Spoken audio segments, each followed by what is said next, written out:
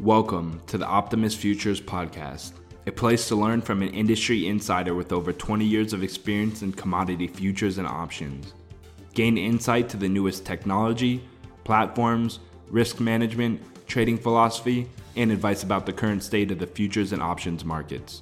For futures trading platforms, deep discounts trading commissions, overnight margins, and instructional videos, feel free to visit our website at optimistfutures.com. Please remember that this matter should be viewed as a solicitation to trade. Trading futures and options involves substantial risk of loss and is not suitable for all investors. Past performance is not necessarily indicative of future results. You should therefore carefully consider whether such trading is suitable for you in light of your financial condition. Optimist Futures LLC is not affiliated with, nor does it endorse any trading system, methodologies, newsletter, or similar service. We urge you to conduct your own due diligence. Now, here's your host, founder and CEO of Optimist Futures, Matt Zimberg. Hi guys, it's Matt Z from the Optimist studio here, Optimist Futures, and today I'm going to talk about revenge trading. What I'm going to talk about is basically how we get there, how to handle it, and I know many familiar with the topic.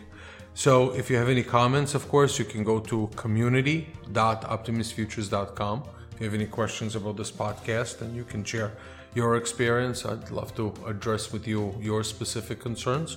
And we also answer a lot of technical questions there about platforms, data feed, etc. If you need a broker, we would love to be your brokers. We do a lot of futures trading business. We have many clearing firms, many platforms. So go to optimistfutures.com, www.optimistfutures.com. You can see all the platforms, the clearing firms. We're here to help you with all your futures trading needs. So getting back to topic. So today I'm going to talk to revenge trading, how to avoid it, understand it fully, how it happens, analyze it psychologically, and make sure that you understand it as well. So before we begin to talk about revenge trading, which if you guys been trading for a long time, everybody's done it. So you experienced it, and I know as you listen to this, you say, "Oh yeah, I've been there."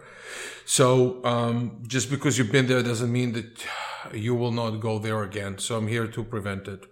Those of you who haven't experienced it, don't sit there and be arrogant and think that this will not happen to me. It happens to everyone. Our emotions are strong. Our DNA is stronger than anything. It takes over sometimes. We have to be very conscious people to avoid this. So please take it seriously.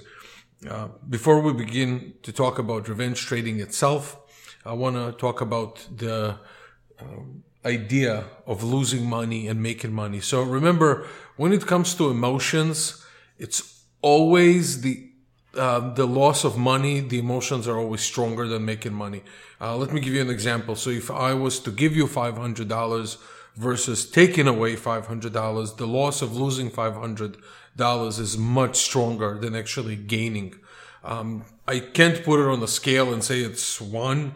If we were to do it 1 to 10, then for some people it would be, losing would be a 10 and making would be a 5, let's say. For some people, it might be losing might be a 9 and giving the money would be a 7. But essentially the emotions of a loss are much stronger, and they cause a shift in change in direction of thought much faster than a gain. So we have to be very conscious of that. So now we can start talking about revenge trading and how do we get there. So usually it starts at a bad day, where we lost more than we anticipated.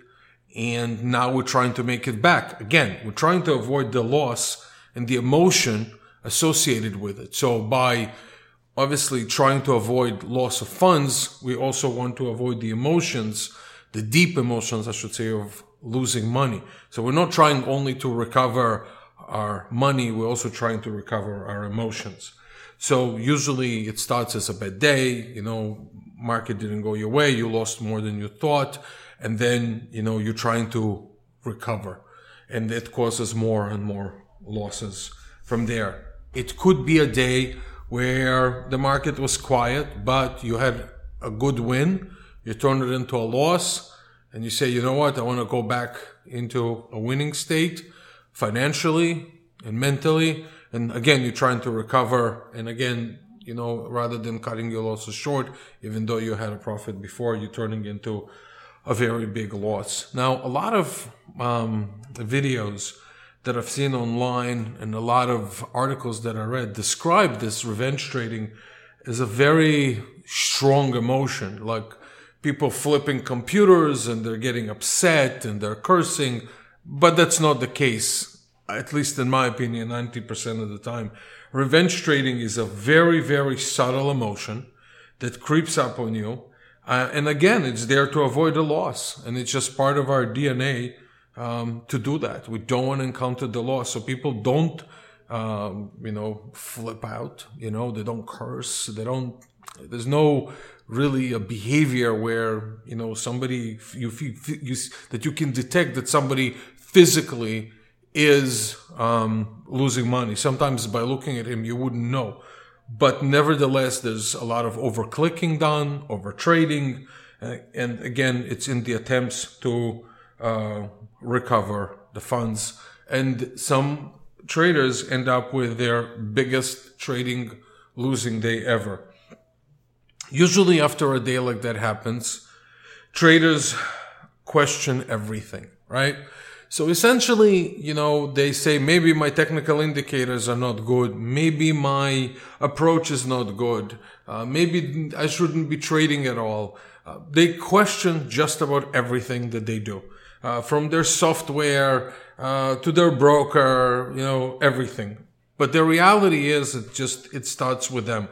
Now, clearly there could always be things that you can improve in your trading, such as your platform and data feed, and even upgrade to a better broker, more supportive one.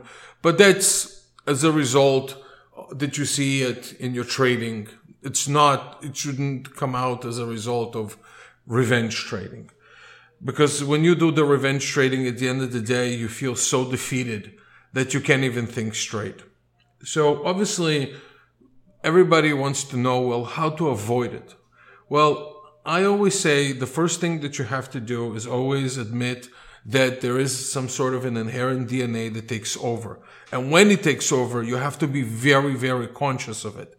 That's the only way to avoid it, is to say, you know what? I'm not trading the market anymore. I'm really trading revenge. I'm trading making my money back. I'm trading something which is so exterior to what I do, to what I see, that essentially, no, it's not me anymore. It's something else that took over. It takes a consciousness level, and you have to stop yourself. First, you see the money that's being lost. That's number one. And as much as you want to make it back, and I know every trade that you do, you say, okay, maybe the next one will make it back. Maybe the next one will make it back. But they usually don't. And the reason that they don't is because you stop calculating risk and reward, and then you change the size. Many times when there's revenge trading, the size of the trade changes. So let's say you trade E-mini S&P and you traded 2 lots. Now to recover, you're trading 4 lots. And then towards the end of the day, 15 minutes before the close at 4 o'clock Eastern time, you're saying to yourself, you know what? I'm just going to do a 10 and try and make it all back. And you trade counter trend, right? I mean, exactly the opposite. The market is collapsing. You decided maybe 15 minutes between towards the close, the markets will recover when usually, and again, in my opinion, they actually hammer markets towards a close if it was a really bad day. And even at night session, they might continue to hammer it even more in case it's a downside. And the same thing could be, applies to the upside. So again, consciousness and understanding of this inherent psychological trait that we have to try and recover from losses, it's something that does not help in the marketplace. Again, to avoid it, you need to make a list, right? You need to make some sort of a reference point to say, when am I actually going into revenge trading? When did it take over, right? So you look at, if you did it, you can actually analyze the day. what's your typical loss versus that loss that day, and say, you know what, when I go from this point to that point, am I really trading my method? Now, the financial loss relative to your account should tell you really what you're trading. Because I think at some point it's just, there's no methodology anymore. It's just you trying to click, trying to catch, tops and bottoms. So that's one way to avoid it.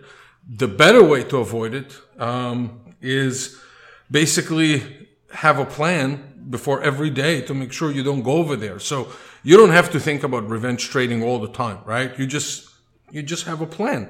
And if you follow the plan, then revenge trading will not enter that plan.